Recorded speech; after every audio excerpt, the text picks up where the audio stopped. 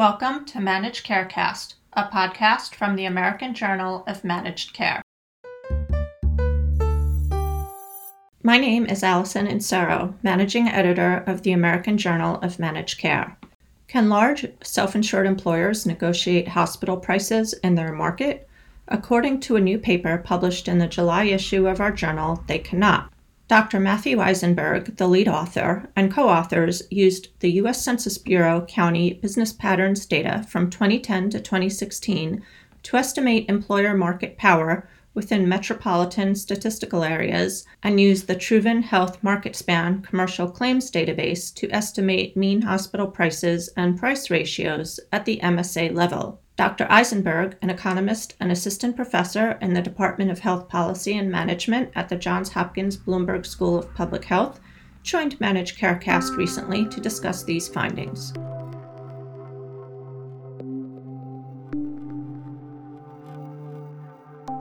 So welcome, Dr. Eisenberg. Can you just introduce yourself and tell us a little bit about your work? Sure. So my name is Matthew Eisenberg. I'm an assistant professor in the Department of Health Policy and Management at the Johns Hopkins Bloomberg School of Public Health. A lot of my work is focused on private insurance markets and how employers and individuals interact with different health insurance plans. And can you tell us about the objective of the study that was published in the July issue of the American Journal of Managed Care and why you decided to study this issue around employers? Sure. So, we started this line of work by thinking, all right, well, prices for hospital care have been increasing really fast at an increasing rate. And large employers in the US are generally self-insured, right? So that means that they're the ones that are going to bear financial risk, not the insurance company, right? So if there's a big year where there's a lot of health insurance costs, the employers are going to be on the hook for that. It also means the employers are on the hook for higher premium costs, right? And I think a lot of us rely on the insurance companies to be the negotiator here. We expect the insurance companies to negotiate for low hospital prices. But if the insurance companies don't have a ton of incentives, if they're not the ones who are bearing financial risk, it's not clear that the insurance companies have the right incentives to do so. And in fact, there's been some other research that looks at the prices paid at hospitals by people who have the same insurance carrier, but some are in these self-insured plans and some are in these fully insured plans, and found that those in the self-insured plans are actually paying higher prices than those in the fully insured plans. So a lot of that got us thinking, and we were thinking about these incentives and the rising cost of hospital care, and we were noticing a lot of big employers were talking about things they could do to perhaps step in and try to negotiate better prices for their enrollees. A big one that was talked about and got a lot of press was Haven, the joint venture between Berkshire Hathaway, JP Morgan, and Amazon that recently dissolved. And a lot of fanfare, but then dissolved. And it got us thinking, well, this really depends, the ability for employers to get out and do something really depends on their negotiating power, right? If we think about the employer decision, well, one thing they could do would be to solicit bids from insurers, right? And say, all right, I'm a big employer. All of the insurers, please come to me and show me what prices you've negotiated with the hospitals. And I'm going to choose the insurer who's negotiated the best prices with the hospitals. But unfortunately, in a lot of markets in the United States, insurers are monopoly or virtual monopoly markets. So you might not have a lot of choices of different insurers. So you're the HR manager, you're working at a firm, you've asked the insurers to bring in different bids, but there's only one insurer. What is left for you to do? Well, you could try to negotiate yourself, right? You could say, hey, I am big employer in little city, right? I'm going to try to go to the hospital system and say, hey, my employees deserve lower prices. But your ability to do that as an employer is going to depend on your employer market power, right? So it's going to depend on, if we look at all of the employers in a geographic market, how many of the enrollees, how many of a specific hospital's patients are coming from your firm. And that's what we mean by employer market power. How much oomph does an employer have in theoretical negotiations with the hospital? So all of that thinking motivated this research and left us with, well, one thing we need to know if we're going to see if firms have scope for this is we need to really quantify employer market power. So that was the first goal of this paper. How much theoretical negotiating power do employers have against hospitals? And then the second was, we don't hear a lot of cases of employers already doing this, but perhaps they are, right? Or the threat of them doing it is lowering hospital prices.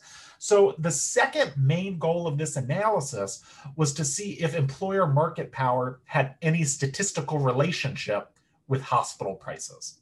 So goal one, what is the employer market power?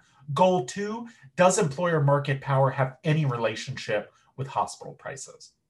And what did you find? Do they have any market power in this area? Yeah, so it conformed to our hypotheses. No, and that's the title of the paper, right? Is employers don't have market power to do this. So our finding was employers do not have market power almost anywhere in the country. Labor markets are way too diffuse. And when we calculate employer market power, we calculate an equivalent of an HHI, a Herfindahl index, a concentration index. In most markets, hospital concentration is about 5,000, right? And employer market power was about 60. So it's 60 versus 5,000. There's really no comparison to the average employer market power versus the average hospital power. There were some exceptions. We did find some areas of the country where there was some level of employer market power. But here's one thing that was really interesting. In those areas with the highest employer market power, the most common employer was a hospital system. So I'll give you an example. In Rochester, Minnesota, the largest employer controls 30% of the market. Of all of the people employed in Rochester, Minnesota, 30% of people work for one firm. It's the Mayo Clinic. I was going to say, it must be the Mayo Clinic.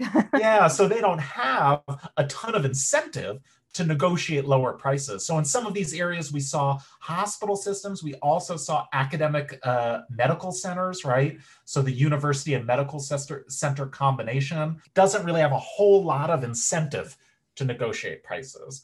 We also estimated a bunch of statistical models to control for a variety of market characteristics. And we found after we controlled for everything, there was virtually no statistical relationship between employer market power and hospital prices. So even in these areas where you potentially had a lot of power, they weren't really doing it. So could employer purchasing alliances have a role in price negotiation? Have there been any successes? It's possible. It's hard. So, there's a few examples we can point to, but they really have to consolidate a huge amount of the labor market in order to have enough oomph, right? So that's our very official economics term for negotiating power, oomph. Oomph. If you look at something like Haven, right, with Amazon, Berkshire Hathaway, and JP Morgan, huge number of employees, but diffuse across the country, right? Or centered in certain areas where they just didn't control enough of the labor market. So could purchasing alliances do something? Maybe, but only in certain instances, right? So one instance where this might be successful is in geographic areas that are relatively contained and relatively smaller, right? So are you familiar with the Peak Health Alliance in Colorado? I may have heard of that before. I don't remember. Yeah, so they're this newer purchasing alliance in Summit County, Colorado, which is a resort county in Colorado, small geographic area, right? And a bunch of the employers came together to negotiate lower prices from the hospital system. They claim that this lowered premiums. It's still really new, so there hasn't been a ton of peer-reviewed evidence to show that this worked, but that might be the type of place where this could work. Really geographically contained, where the employers could come together and really control or have the negotiating heft of a significant share of the labor market. Another place where it might work, and this example also comes from Colorado, though in a separate part of the state, is the Colorado Business Group on Health is putting together a purchasing alliance, and their strategy has been to align with public sector employees, right? So this might be someplace where it could work. So what they've been doing is gathering up school districts and other public sector employee groups and saying, if you come along, we'll also bring the private sector along, and together we'll have enough negotiating heft to do this. So those are two instances where the conditions might be that it could work, but unfortunately, we haven't seen a ton of areas where it's already working, at least in the sense of lowering prices. There's super successful employer groups like the Pacific Business Group on Health, which achieves a lot for their members, but not in this direct contracting role that we're talking about here to really lower hospital prices. Are there any other strategies that might be attractive or work with employers hoping to contain hospital costs? It's tough, right? Because they don't have a lot of power here, as we demonstrated in this paper. But employers are the ones with the incentives. Employers are the ones who should really want lower healthcare prices, right? The incentives are aligned for them. So in some areas, they might be able to engage in really vigorous negotiations with insurers, like I talked about before, where you solicit bids. But in a lot of areas, that's just not going to be possible. And it's one reason, I think, that a lot of employer groups are increasingly coming out for or looking to government for more regulation of hospital prices here. The employers are saying, we have looked at the variety of different tools available to us, and there's just not a whole lot there. We need the government's help to step in and perhaps some more regulation or something in order to help bring the cost of healthcare down. Because the way the incentives are and the way the structure is, it's going to be really hard for employers to achieve lower prices. They've already achieved, that's the supply side when we think about prices. On the flip side, on the demand side, employers have, to reduce costs, have already employed a huge amount of demand side tools like high deductibles and other things in plans to get people to use less. That maybe is squeezed just about everything we can out of the system. There's not a whole lot left for employers to do on the demand side in terms of cost savings. They're already achieving perhaps as much as they can there. It's really up to the supply side, and the tools available to employers are unfortunately really small and really narrow.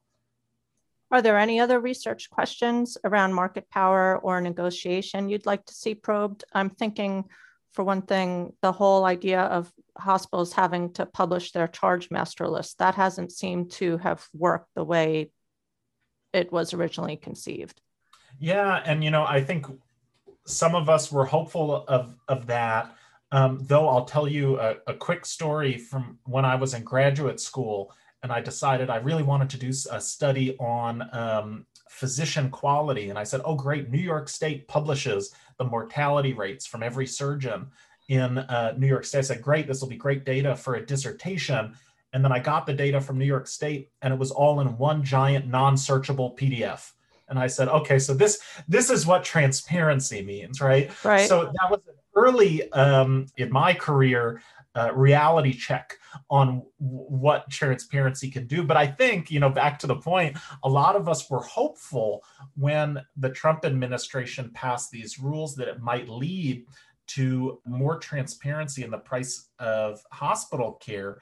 But as we've seen from the rollout and a lot of the analyses that have come out just in the past few weeks, these tools are not really, hospitals are not really complying with the spirit or the letter, in some instances, of these regulations.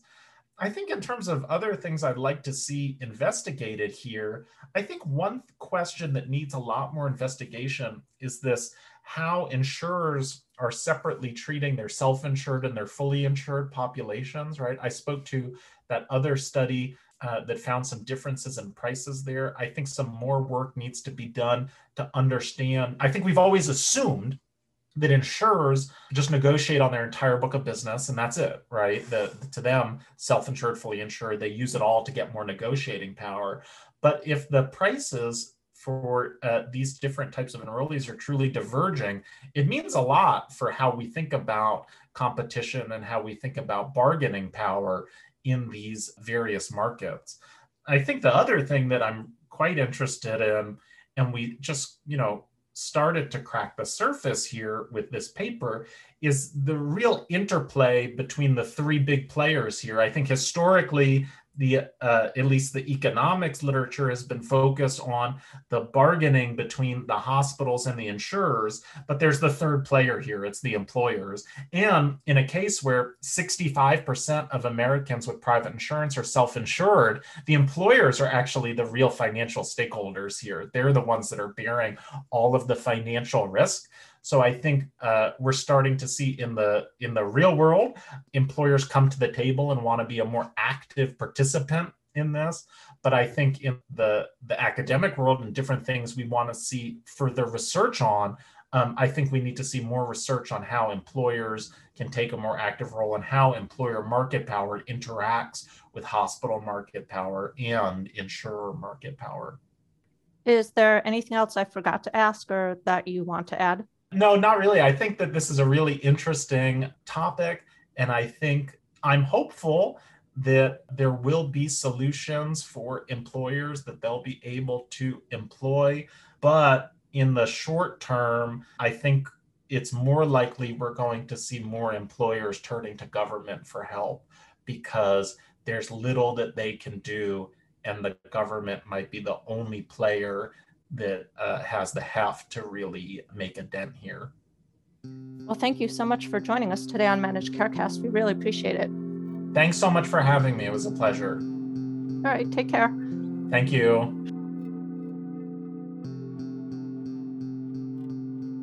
For all of us at AJMC, thanks for listening. For more about this issue, visit ajmc.com or see the show notes. To get in touch with us, email info@ajmc.com or follow us on Twitter @AJMC_journal. And if you like Managed Carecast, don't forget to subscribe and rate us.